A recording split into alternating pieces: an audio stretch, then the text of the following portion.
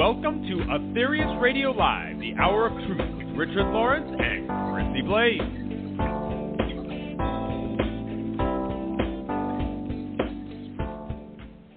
Well, a warm welcome to Aetherius Radio Live, brought to you on Body, Mind, Spirit Radio on every third Tuesday of the month.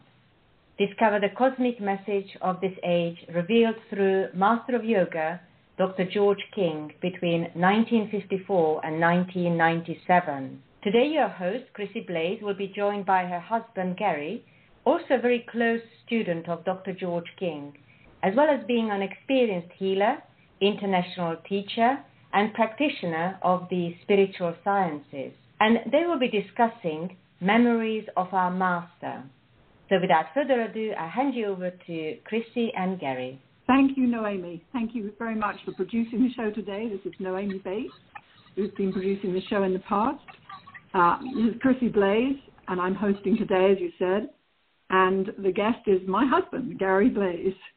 So as you say, Noemi, we're going to be talking about some of his memories of the Master leading up to Dr. King's birthday, which we celebrate every year on January the 23rd. But today, Gary is going to focus on the personal side of our Master, which is important for all of us to do, whether we met him or not. When I was working on commemoration services, and I still do, in London, I had to get our Master's approval when he was there because he was very, very hands-on with everything. And I remember he told me to make sure the attendants understood that the cosmic Masters are living, breathing, feeling intelligences, not remote in any way. And it's the same with our Master. And Gary will share not just some of the memories of time spent, but shine a light on some of the different facets of our Master and share moments that were teachings, not just for him, but for all of us. Gary's been a staff member for many years. He was 20 years at the American headquarters, where Dr. King spent most of his time visiting the European headquarters for around 3 months over the summer months for some years. And Gary, like other staff, worked with Dr. King on different projects. He also ate at his table for lunches and dinners over many years. He helped give him healing, was his main photographer for a number of years, and many other duties. So over to you, Gary, to share your thoughts about our Master. Thank you, Noemi, and thank you, Chrissy. Fancy meeting you here. Thank you for the introduction, but it puts some pressure on me about what I'm going to say, so I hope it sort of lives up to the build-up. I do want to start with some words I put down about my feelings about the Master before we get into specific things. And we have to understand that all of us view the world and our experiences with the Master in any way that we've had that through the filters of our own life and experiences. So please keep that in mind during the course of the show. There are times in our lives when a person, perhaps not so remarkable in him or herself, meets some extraordinary person or event that infuses their life with great meaning and purpose, that changes the course of their whole life. For Chrissy and I, and so many others, our own lives have been blessed with such an encounter when we met our Master. And it didn't happen, whether this meeting happened through the written or spoken word or in person. But we all do know that this meeting changed our lives for the better. The Master that we know as George King was unique. And to those listening who knew him personally, you also know how absolutely true that statement is. He was a man whose life and teachings could not be separated from each other. He gave his message through the life that he lived. He was someone who was absolutely consistent, absolutely sure, and absolutely truthful, rare in an age marked with inconsistencies and untruthfulness.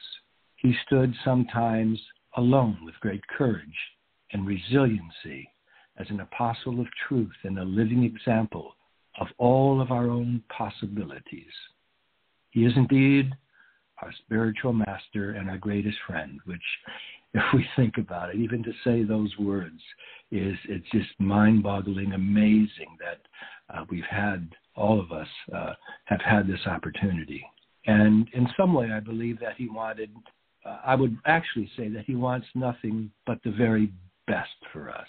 He wants to see every single person become what they truly are, a living manifestation of divine spirit. And I believe in some way he feels anguish and disappointment at our failings, but also joy, happiness, and maybe even a little pride in our spiritual successes. The Master said many times he didn't want people to be merely good in the next life. He wanted us to be great, to become apt, to take this path to the stars. We all thank you, Master, for giving our lives an enhanced meaning and purpose, as well as giving us tremendous opportunities to be of spiritual service in ways that we never would have thought possible and never truly deserved. Thank you, Gary. So let's begin at the beginning of your spiritual journey. How did you first meet our Master? This is always a fascinating question I like to ask people. Well, Chrissy, it was early November 1974. Dr. King, his wife Monique, and Charles Abramson brought an Operation Prayer Power to Detroit. If you can believe it, they managed to get it on his carry-on luggage.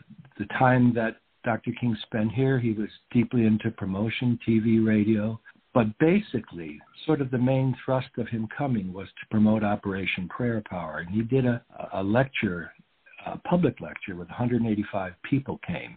And then the next day there was an actual Operation Prayer Power session where 130 came to Operation Prayer Power the next day. It was a great start, but sad to say we've never managed to approach in the ensuing years. But getting back to that, I was part of a team which picked the arriving team up at the airport. I had been doing some gardening work on the property. I was a new guy. I'd only been a member for 6 months. So I had my gardening clothes on and digging away and whatever. And one of the people who was expected to join the team wasn't able to do it. So the organizer, lovely lady, Edna Spencer, said, "You need to come." And at the airport, I honestly really didn't know what to expect. You know, being so young and new and feeling a bit grubby in my clothes. But the first sight in the distance in the arrival area was, as he was coming through the tunnel, was a seemingly ordinary man in an overcoat and hat. But the longer I watched him and the closer he got, my perception changed dramatically. It was amazing in some way, and he seemed to gain a power and presence that seemed, at least to my mind, to radiate around him. And I never understood why the rest of the people in the arrival area didn't see or feel anything beyond the ordinary. During his time in Michigan, Detroit, I was fortunate to act as his assistant and help him in a number of ways during the visit. And the overriding impression I got, besides being the master, was that he was incredibly patient, incredibly kind, with a young new guy. And it really sort of, my time around him then, I believe, really set in motion the heartfelt desire that he was who I want to follow and want to help in any way possible. So Gary, I know you were in Los Angeles for 30 years. You're there in Detroit and you're back now in Detroit. So how did that happen, that move to the American headquarters? Well, Chrissy, quite honestly, I never thought about leaving the Detroit branch, which is, if I'm looking back on it, it was maybe a bit limiting, but it was my home. It's where I grew up, and I didn't feel that my skill level or what I can offer would be appreciated anywhere outside the branch.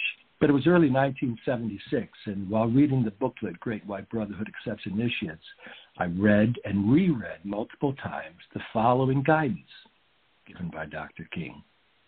And he said, "In future, do not wait to be asked, as many of you have done in the past on numerous occasions, but offer your assistance and thereby invoke the karmic law on your behalf, as well as take advantage of the even greater opportunities which you now have to help yourself." And I kept reading that, and part of me thought, well, maybe that really doesn't apply to me, but a greater part of myself said, sit down and do some practices. So I did some practices, and I came out of the practice and wrote a letter to Dr. King, offering up to unconditionally help him and the Aetherius Society in any way needed. And I never expected any kind of response.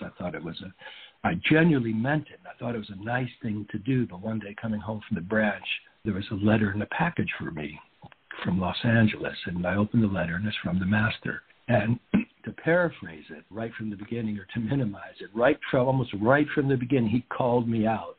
He said, and I quote, "If you mean what you say, then move to Los Angeles and continue your staff training here as part of my staff." And what could I think about that?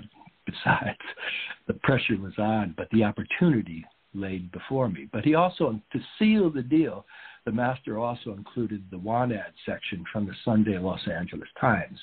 And at that time, the want ad section, the classifieds in the big newspapers, was the only real place you went to for jobs. And there was nothing social or online, obviously, at that time. And the want ads in the LA Times were thick. And he laid it all out for me.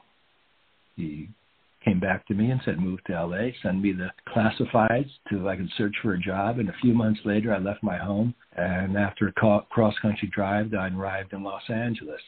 The Master was in Lake Powell when I arrived, but shortly after his return, he gave me and another staff visitor from England a tour of the property. I was shy, quiet, if some people can believe the quiet part, but I was shy, quiet, and absolutely in awe being in his presence as he went around showing myself and another staff member the property. And I never said much at all, thinking, I'm just a new guy. And I also had read so much of the current staff in the newsletters over the years. And now they also have come to life before me. Later that afternoon, it's interesting, the Master had one of the experienced staff members have a talk with me. And he said, he didn't say the Master was unhappy, but he just wanted, the Master had asked him to offer me some guidance. And he said to be genuinely enthusiastic, take an interest in things, ask questions, show appreciation, and what I was shown, and put everything you have into life and experience, and then act like you're alive. And that advice changed my life. Yeah, fantastic advice for all of us. Our Master was such a giver himself. He wanted us all to give all we could to life, to our work, to be enthusiastic. And he always continued to give and give and give. Actually gave too much, which cost him a lot personally. But he wanted us Absolutely. to be strength. I think it's important to bring up the fact, too, that just because the Master is no longer physically here with us, but the guidance he gave about offering up is still as valid today as it ever has been. And anyone who's reading that or maybe listening to that, if we aren't in a position to physically help in a headquarters or branch or group, think about other ways to serve. Financially is one way. If distance is a problem, think about ways you can help, even remotely, to become a greater spiritually active cell within the group soul of our living church. Look at what skills and abilities are needed, then try and learn them. What feelings that we hold in our minds and hearts that accompany our spiritual action is important. Offer our prayers, our 12 blessings, our healing, our karma yoga upwards to the Master, the Masters, or to God, and give them a greater karmic power. That's so true, Gary. Perhaps you'd like to talk about our Master, some of the times when he was giving us wisdom and how that affected him from your perspective. Well, Chrissy, as we know, we've been told the greatest gift that someone can give someone is spiritual wisdom. And by extension, the greatest gift that someone can give is spiritual wisdom. And we understand how these everlasting, undeniable spiritual truths can change our consciousness and have a profound positive effect in this and future lives. But another way, and I think is important, of looking at this is that the giver of that spiritual wisdom often loses something themselves. Dr. King described it this way: as long as we hold wisdom within us, locked within the vault of our mind, it can begin to grow. Offer deductions. Other deductions can happen from it. The longer we hold on to it, the more powerful it can become for us personally. But when we give the wisdom to others, the vault within the mind is open, and it's like throwing flour into a strong wind, and it's gone.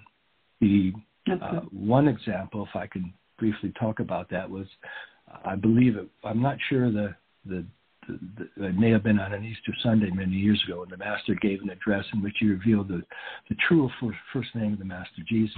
And normally after the service, he was in his bungalow just sipping his tea, quiet, very self-contained. Normally he was a little bit more animated, and we would comment on his address, but he just didn't want that. Coming to lunch, he sat down, walked in, head was a bit bowed. He sat down very quiet, pensive, looking out through the window, lost in his own thoughts. And the lunch table was very quiet, what seemed to be for a long time, until he spoke and revealed how much of a personal loss he felt by revealing this name, the true name of the Master Jesus, something very sacred and personal to him. And he knew that no matter what anyone said, their appreciation would never equal his, because of his experience with the Master Jesus in many ways, and would never make up for the loss of what he gave them. And that's certainly a very profound and real example of losing something, spiritual power, when giving it to others. I think it's good to remember that he gave so very much, and what it cost to him. I mean, thanks for bringing that up, Gary. I remember when our Master first gave that name in London, and it definitely felt like an initiation. It was very moving, actually. So just to change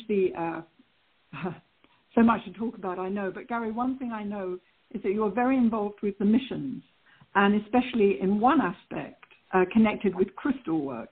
And I'm sure people would be interested to know more about that. Well, the way I got involved with it was sort of interesting. I received a call from Santa Barbara saying that our Master, who was obviously there, wanted to see me the next day. I didn't know why. I didn't question why. It could have been for a number of reasons.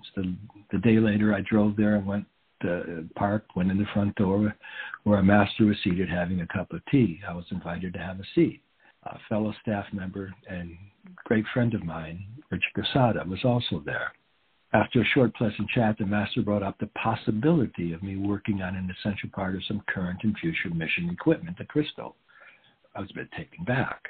He got up and walked around the room and then stood in front of me, eyeballed me, and asked, "What do you feel? Can you do it?" And here's the thing, and I did reply. I said, "Master, if you asked me if I could tune the phantom engines, which I should be able to do by now, I would say no. I feel I'm without a doubt that I could be successful working on the crystal." And he stood there and he said, "Good, let's get to work." So that was sort of like the catalyst. The response was really important because the Master he liked measured greatness, a sense of can-do surety, no waffle, but he didn't like empty words or vapid superlatives. If you said something, you better mean it. And if you're going to do something, you better do it. I became full-time for 2 or 3 years to start the project, initially with Richard Casada. And after time, I continued on my own. Operation Brayer Power, Saturn mission batteries, Operation Sunbeam Plan, said that fast 5 times, Plan B, Plan K, OPP remote. It's interesting, the laboratory equipment was moved to Michigan a number of years ago, where I prepared the crystal for 4 additional batteries. So it was an interesting time. But the thing I want to bring out about that, the time with the Master, his approach, people may think he was a master. He had this down pat. He put things in motion, and he sat back, arm across his chest, and didn't worry. But he worried. He worried. Sometimes in the laboratory, in the clean room, he paced up and down, worried about aspects of the mission. He approved everything, every bit of crystal that I did. He viewed parts of different finished crystal through a high-powered microscope, and then also used another type of a large viewing screen. And he would write approved GK on the label and put it on the appropriate containers. One example is that, and I'm not giving anything away, I'm just a rough sort of non-real example. If you imagine a project with 15 pounds of solid crystal reduced to what can only be correctly viewed through a microscope, polished, and look free of dust. And undoubtedly, I look back on the day in Santa Barbara, and I thank the Master still to this day for looking at me the way he did, for trusting me, and giving me this tremendous opportunity. Well, that's so interesting, Gary. I found through my years in the Aetherius Society that if you have a talent, even though you don't really know you have it, and you're willing to do whatever it takes, then somehow the society draws that talent out of you. You just have to have that approach that you had and others have, that you want to do anything you can. So that's very, very interesting. And I know the crystal work you did led to some other important experiences. Well, it was May of 1933. 33. See where I am? Time machine. May of 1993. Mars Sector 4, who was in charge of all special operations on satellite number 3, made an application to scan the Saturn mission battery A1. Had to get permission from people like the Lords of Karma, Lords of Saturn, Nixie 005, and our master. So what we did, we set up the clean room, the workshop, as we had it when we were working on the battery for the Saturn mission, which we termed A1. We saw the master walking across the parking lot into the door of the clean room, so we assumed things were starting. And the master apparently then had a conversation with Mars Sector 3 and Mars Sector 4 and explained many different things to him.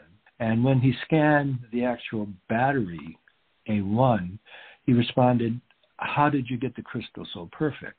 And as I was saying, it's really just mind-boggling, because compared to Mars Sector 4 and the technology that he's familiar with, and satellite number 3, the sort of archaic prehistoric setup we had in our laboratory / clean room was just incredible, that probably to him that we could produce anything. But most of our equipment was purchased in 1974, 1975, maybe something in 1976. It was amazing and really wonderful for him to say that, for all of us who had worked on the crystal. The master told us that the Mars Sector 4 wanted to scan us, the people involved with the project, individually. So he had us stand outside the door in a line. There's Richard Medway, who worked on the other important components for the battery, myself, who worked on the crystal, and Brian Kniep, who wasn't involved in any way with the manufacturing, but he did help the master a number of times while he was in the clean room with mission-related support. So it was Richard Medway, myself, and Brian.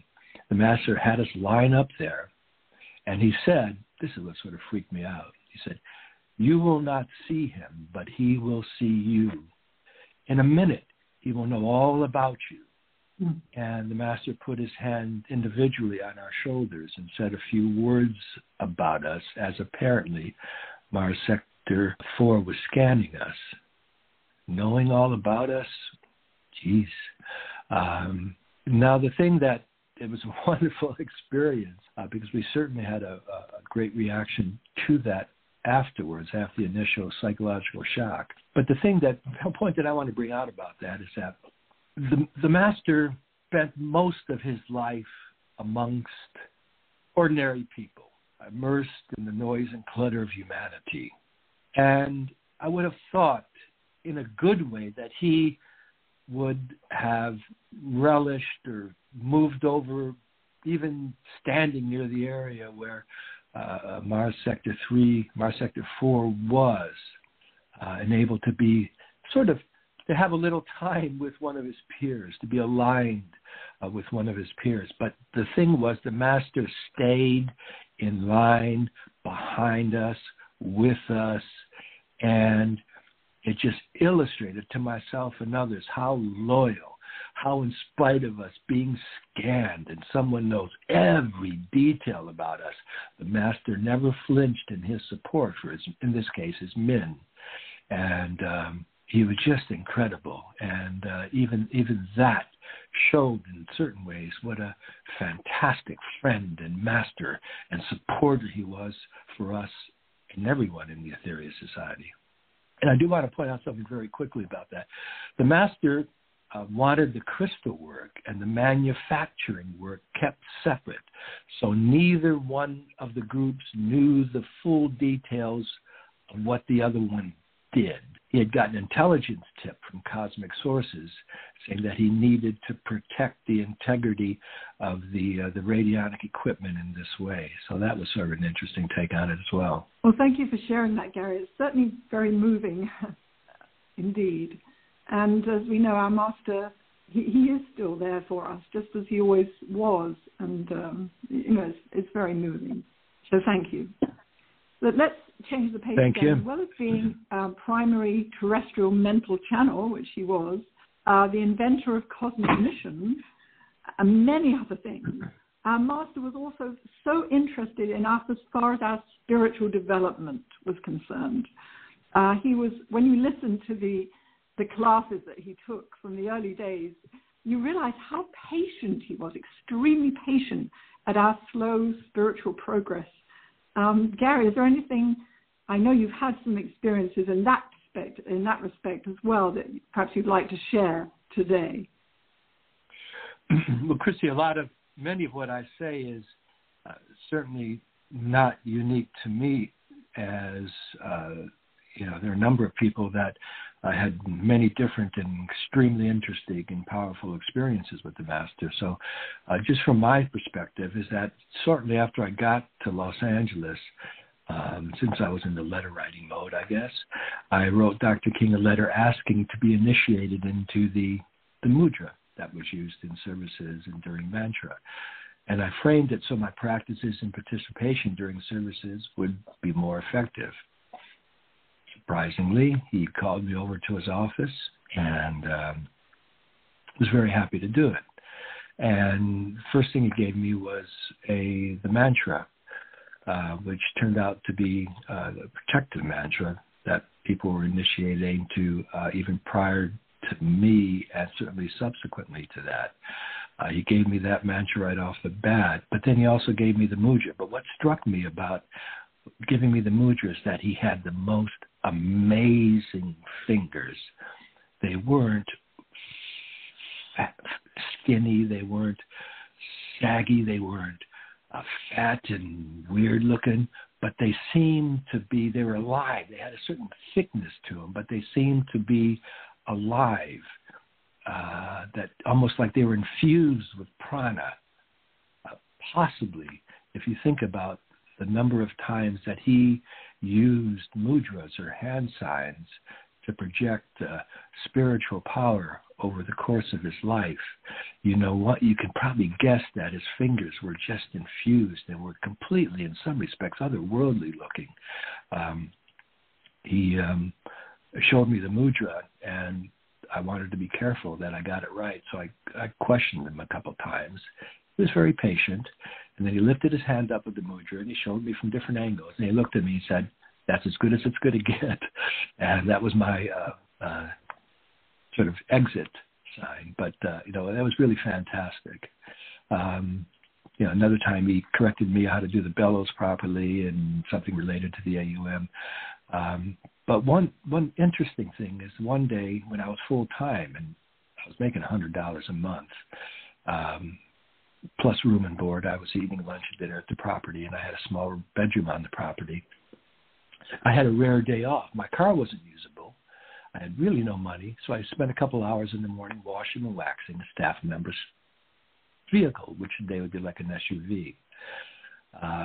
So I decided to spend most of the rest of the day in spiritual practices. I went into my bedroom and spent my day in practices, which probably amounted to 6-7 hours, not continuous, but fairly continuous, with short breaks.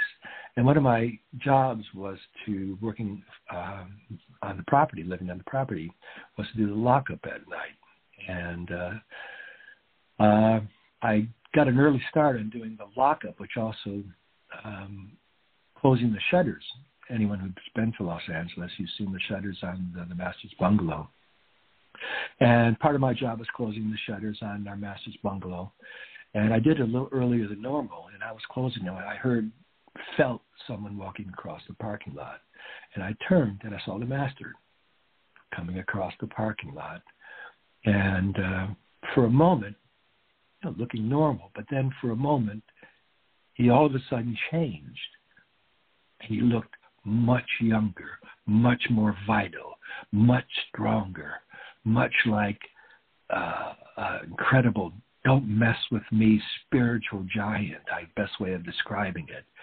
And that lasted a couple seconds. And then as it got closer, he became, the vision faded and he became normal with a wry smile on his face. He said, see what happens when you spend your day in spiritual practice, and continued walking by through his gate and into his bungalow. Wow, that's amazing. Thanks for sharing that, Gary. Certainly. I know you've also had other experiences with your spiritual practices, and there was one, I think it was kind of a bad or a difficult experience that a master helped you with. Is that right? Yeah, it was actually my doing, my fault. Alan and I lived together in separate bedrooms in the third bungalow. People know the LA property. And we were sort of like yoga buddies. And we did all the yoga shatkamas, the purification practices, and we really got into things together. And one day, I did a Kundalini yoga practice, which, I shouldn't have done. But as I did it, it triggered something. And I think I had a sort of a partial rise of Kundalini that didn't go up through the sushumna, the center of the spine, but possibly went off to the side. And it caused me a violent shaking. I couldn't control myself, and I fell forward on my bed, and I was shaking, but I could still hear people out in the hallway talking. But then it came to me to do the sipping, cooling pranayama. And I did that 2 or 3 times, and the shaking slowed down and eventually stopped. I was scheduled to go to Santa Barbara that day. I parked in the street, began to walk up the driveway, and our master came out. He didn't always come out, but this time he did. He came out the front door, and as I started walking up the driveway, something told me, stop. And he continued walking, and he walked slowly around me clockwise 3 times. And then as he walked away, he turned around to me and said, never do that again. I still have the book with the practices in it. And at times I think, well, it's been a number of years. Maybe I should go back to it. But out of respect and common sense, and if you're going to learn something, learn a lesson, Gary. I've never gone back to those practices ever again. But it just showed that somehow he was in tune in some way that I don't know. With went on in LA when I got up to Santa Barbara. Wow, that was amazing. Definitely. Very, very interesting indeed. Yes, it does illustrate how much the master is aware of what people are doing and is interested in what people are doing, and I believe he still is. But then I don't know that, but, it's just a fantastic story. Thank you. Our master, because he's done so many different aspects, when you look at the society, it's good to remember that he was also a yogi. He was very, very interested in our spiritual development, as we said, and he did a number of things in the society to help the members spiritually, such as he did a massive blessing of all the members in the UK and the USA at a certain time, and many other things. He blessed holy shapes for us individually, which, took an awful lot of his time and his energy. And there's also one experience that you had, Gary, regarding the Holy Cross that I think you'd like to share. Well, Chrissy, just to add on to what you say, it's all his writings, all his teachings in audio format, the spiritual practices that he taught to the staff and how they turned into our King Yoga book. And so it just extraordinarily. I never thought, and I used to lay in the grass when I should have been cutting the lawn when I was younger, lay in the grass looking at the clouds thinking, after reading Autobiography of a Yogi, thinking I'd love to meet someone, and that just beyond me that it turned out to happen. But the thing that you're talking about is that the master, people in LA have made a holy cross to sort of be like the one that Saint was charged through the master by St. Peter many, many, many years ago. It was a smallish, it was a lot bigger than the original one, but with the holy shape on the top. And on December 25th, 1989, I think it was, the master had everyone out of the temple, and a lot of people were walking around outside, chanting outside of the temple on the street, sidewalk, chanting mantra. And he was in there alone. And St. Peter came through and charged this additional holy cross as well. And the master called me in to take a photo. And I approached, and it was scary. It wouldn't, maybe not be the right way to describe it, but the ambiance and the look of the master, and it was just, the room was just alive. And as I was approaching to get close enough to take the photo that did appear in a Cosmic Voice, the master was just so powerful, so radiant, and it was, I've never, ever, ever seen him that spiritually powerful in that same way, before or after. And I took the photo, and I felt obviously like an intruder, and backed out slowly, and then gradually turned around and walked out briskly. Subsequently, at another time, the master had talked about how the adepts, and specifically he mentioned adept number 3, who, when the adepts may have had the rare time when they've had a very enlightening and positive and spiritually amazing experience, and even times when they've spent the time in the lower astrals. You have to imagine, especially in the greatness, the great times, which were far between for these wonderful warriors of light, how they would react. And, we've seen the master, in London, or I don't know in London, but certainly in Santa Barbara, he'd take a transmission and he might have some healing, might have some oxygen, and come walk down the hall, sit down and have some tea and be with people. Or in LA, do the same thing. Sit down and have some tea, and then probably a short time later, get on the intercom or the beeper and call some people over and put them to work. It was business as normal. He just moved seemingly seamlessly from one of these states to the other. And he mentioned something about adept number 3. If you can imagine adept number 3 with his power and strength and his vitality, he said, and I hope I have this correctly, that when adept number 3 found it hard to come back to normal, and his disciples would put him into an enclosed area, somewhat like a cave, and block him in there under adept number 3's instructions until he was able to come back, to come down, to somehow get back to normalness, if you can call it that, and be even among his disciples. And it showed how extraordinary our master was, that he just seamlessly, probably to his detriment, walked back and immersed himself in the AS. Yeah, absolutely. It's really, really good to think about those things. The tremendous responsibility he held, and the tremendous strain. And yet he always just carried on, and, it's unbelievable. But another thing I think we need to focus on today, that, we know our master's mission was a world mission, but he never ever forgot individuals. And that always struck me. So, because however busy he was, and as I said, I did shorthand typing for him as well as a couple of other people, and he would call me up and dictate a long letter to a member, for example, who had certain issues or certain questions that they had, and he would do it with such thoughtfulness and such patience that it always amazed me how he always took time for everybody.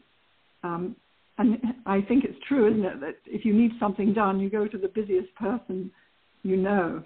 So, Gary, is there anything you'd like to add to that? His tremendous compassion for everybody. It may not be, to me it was important. That's the only way that I can view it, and hope that the experience other people can find beneficial and see another side of our master as well. There's a couple of things, 2 or 3 things really, if I can do that, Chrissy. One of them, when I was in Lake Powell during some Operation Sunbeam phases with the master. I think it was the end of October, early November. I don't know the year. While I was there, I was informed that someone had broken into our apartment and in Hollywood there, and was probably disturbed. And the only thing they took was a new Sony Betamax video recorder, the old thing where you used to watch the tapes and record them on TV, off of TV. But I didn't think anything more about it. And I really never gave details to the master about that, just that some video equipment was stolen. It was a recorder machine. It wasn't like a video cam or anything. But it was interesting. At Christmas, a number of months later, I received a gift from the master. It was a big box, and in the box, he gave it to me and stood by the side as I opened it, and it was a brand new Sony Betamax, the same model that was stolen during the mission, and he added a couple of blank recording tapes, and I thanked him profusely, and he just looked and smiled and walked away. Another time my mother was sick. I got it before my mother was ill, and so I put a photo of her on top of a bowl of sand, which I had taken from under some Operation Sunbeam equipment at the conclusion of the phase in Lake Powell. And it was highly charged sand. I added color light. I charged it with mantra. And I didn't dream of mentioning this problem I felt or this circumstance to the master. I wanted to stand on my own 2 feet. But somehow he found out. He called me over to his office and was terribly hurt, terribly upset. He didn't shout or anything else. He wasn't angry, but just hurt and upset that I did not go to him and ask for his help with my mother. He was just terribly, terribly disappointed, which seeing him that way hurt me tremendously and made me feel how inadequate, and that I needed at times to move out of my own space, my own box that I may have put myself in, and to view things from a different perspective. And if I had done that and trusted the master in the way that I should have, I would have made it a point to go to him. But he, as we know, that he did try, he was send a lot of absent healing to people. At times he would pick the right cosmic time, whether it was the day or night, to send his healing to the most effective way possible. Our master was so very thoughtful, as you say. He also had this great compassion for all life, but also for animals, for all living things. And I remember you told me, Gary, a lovely little story in Lake Powell. I wonder if you'd like to share that. Yeah. As we know, the master loved animals, even when he was young and working with farm animals and different kinds of animals. He's a dog owner. Sandy was his, I think, Hungarian Vizsla. And then he had another dog, which he named Chrissy, and he would remind Chrissy that it was not named after her. Yeah. But he loved that he had to say that to Chrissy jokingly. And even as Chrissy mentioned, he did the blessing of the animals twice. But it was Lake Powell again. And those people have been to Lake Powell, certainly on the beach, on the lake, near the Psychic Center. At that time, we had his boat, Fairseas. We had a runabout and a houseboat, and most of the people, the crew, was in tents on the beach, further up the beach, and it was a fairly steep walk from the houseboat up to the area where the tents were. I was walking around, and the master walked out of the houseboat, and he was trudging up this steepish slope, and you know what it's like in sand. It can be difficult. And he was walking up slowly this slope of sand with a cup in his hand, a cup of water. And he had noticed a very small, fragile plant in the middle of a sea of shifting sand, which was trying to push its way upwards to survive in the sand and the wind and the hot sun. And the master walked up the steep slope, got over to this little tiny plant, a couple shoots sort of sticking upwards, heavenward, and he bent over and very gently poured the water over the plant. He stood up straight, looked down at the plant for a few moments, and then walked back to the boat. And I took that, and that reminded me that the same thing he showed to this plant. He took the same approach with members of humanity as a whole, and looking after, protecting, helping, uplifting, healing, and watering our spirit with his demonstrated love. That's a lovely story. Thank you, Gary. I know you've covered many different sides of our master, but people that know him, the members, they also realize there's many other sides too, because apart from his compassion, his generosity, and his love, and his sensitivity, and his thoughtfulness, of course he was, we never forget, we know, a spiritual warrior in the highest sense of the word, great adept. He also was a person who loved to have fun. He was so witty. People know from his lectures and his addresses how witty he was and how humorous he was. He loved to make people laugh. So, Gary, is there anything you'd like to say about these aspects of our master? We are okay for time. Okay. The master created something that he coined King Fu, and it appeared, I think, in the newsletter, A Cosmic Voice, maybe around 1977 when he mentioned it, and say it was not revealed to the general public. We have to remember that when the master was young, he was very good using a quarterstaff, which used in traditional fighting techniques. He also was very good using a saber as a fencer. He was taught boxing by his father. And I have to say something about that. At times, the master would playfully wrestle with myself and probably others. And he had this, like, what do you do? He's a master.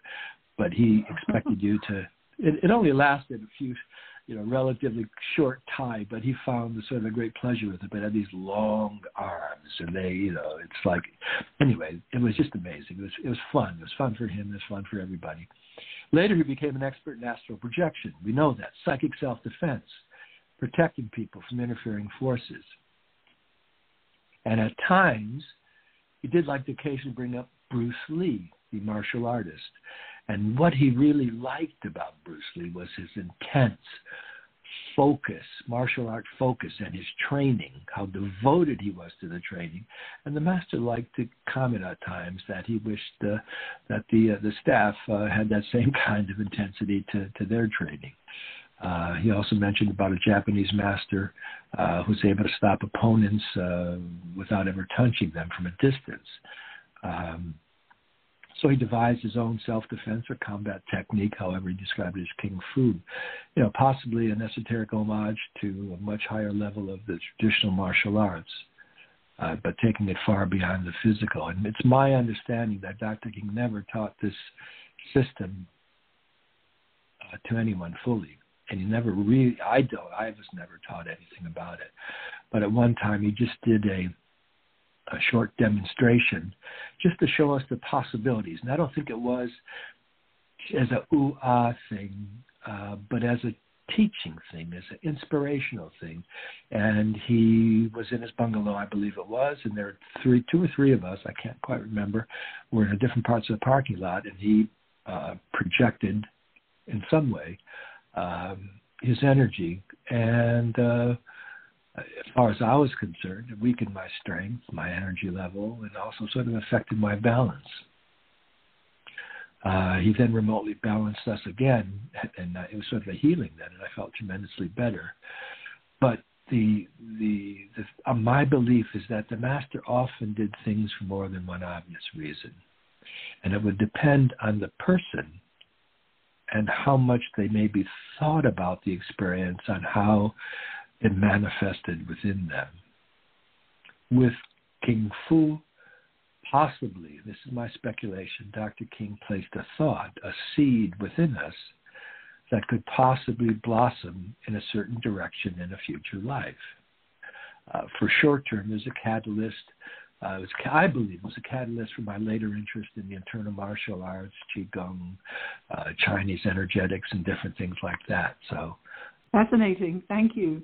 I did mention that I can't close this without talking about our Master's sense of humor. I did mention that. And you know, Gary, he used to have quite regular impromptu parties, did he not, certainly in London and also Los Angeles, that was so much fun. And he was just so balanced. Would you agree, Gary?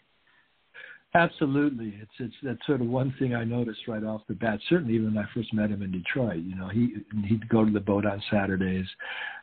Rich Quesada and I'd get there early, and he'd come with Ellie later, and just to see him relaxing and enjoying himself, getting away from things for a couple hours. The numerous parties you talked about.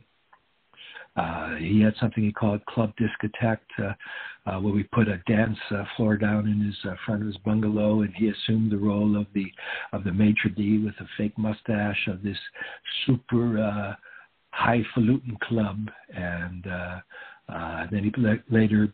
And he made an elixir of alcoholic tinctures that he kept secret, which is available to people. So the number of different things. Of course, we know the Supersonics in the band, something called Twizzling, which you might be glad you missed this, but it was taking, when I first got there, it was wrapping a set length of string around a end of a spoon, and then you wrapped it around a pencil, and you twizzled or brought the spoon back to the finish line. So that seemingly benign operation was highly intensive. And the Master would often throw bets on people. And it was just amazing. Something similar to that called Twizzling. The Master got really, really involved with it. One thing I want to bring up, which we had an international dart competition one Christmas time. And the third bungalow was set up like an English pub with some English pub food, which I can't really quantify as I think it may have been some pickled onions. I don't remember the rest. It was the USA versus the UK, and it was the Master. This is the only time I saw him engage in dart competition, even though he had a dartboard up in the garage that guys used to, and some of the women used to mess around with in free time. But this was set up in the third bungalow, and it was the Master, Michael Scully, and Ray Nielsen versus myself, Richard Quesada, and L. Young. And you got to remember this, that the English crew, besides the Master, I believe, had their own darts. You know, they were that kind of skill set. And we were sort of, rough and ready Americans, and we weren't that good. Al Young, when he was practicing, he used to wind up, throw his hands back, and throw the dart at about 100 miles an hour towards the dartboard. So we didn't hold much hope out for beating him.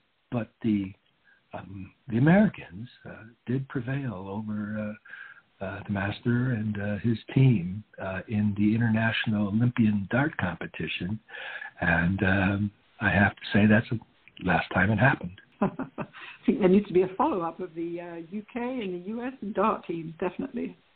I'll be in that one. So anyway, Gary, I think we're running out of time here. I know you wanted to close the show by reading a poem that you wrote about our masters. So perhaps you kindly do that. Yeah, thank you, Chrissy. It's the only poem I ever wrote. I wrote it in 1975, and it appeared in a newsletter in 1977. The masters seemed to like it. I entitled it "The Light in My Life." With eyes that had not seen, with ears that would not hear, with a heart that knew not love, I walked alone, wandering in silence, pushed and pulled by the winds of change on the carousel of life, watching as the endless train of nothingness continued to pass me by, searching for that purpose deep within my soul, lost somewhere in the sands of time. Into this darkness, a light appeared, a light of might, a light of love, a light which came from high above. This light of God so strong and kind, He's the master I've longed to find. His love now warms a heart once cold, them a treasure greater than gold. His light has shone, and now I see His side is where I long to be. Oh God, what can I do but send my love and thanks to you for allowing me to know this one and help him in some way in the work he's done. Though life will take us far away, together is where we'll always stay. For into time, you'll always be a special, loving, everlasting part of me. Thank you, Gary. That's very lovely. And I'm wrapping up the show now. Thank you so much, Gary. And I just want to say that if you haven't yet read the Master's biography, and this has kind of stimulated you, this show, to want to know more about Dr. King, his background and growing up, then I urge you to read The King Who Came to Earth by Richard Lawrence and Brian Keneipp, this excellent biography, where you can find out even more information and details and people's experiences and so forth over his mission, our Master's mission. Thank you so much. And over to Noémie for the close. Thank you. Thank you, Chrissy. Thank you, Noémie. Well, thank you very much to you both. What a fantastic show that was. And I must say, I haven't heard any of those stories before. And what a beautiful poem that was, Gary. Thank you very much to you both. And, of course, you can find out more about the facts publications mentioned in the show. Please visit our website, aetherius.org. And you can connect with your host, Chrissy Blaze, through her website, astrologycity.com, and with Gary through aetherius.org.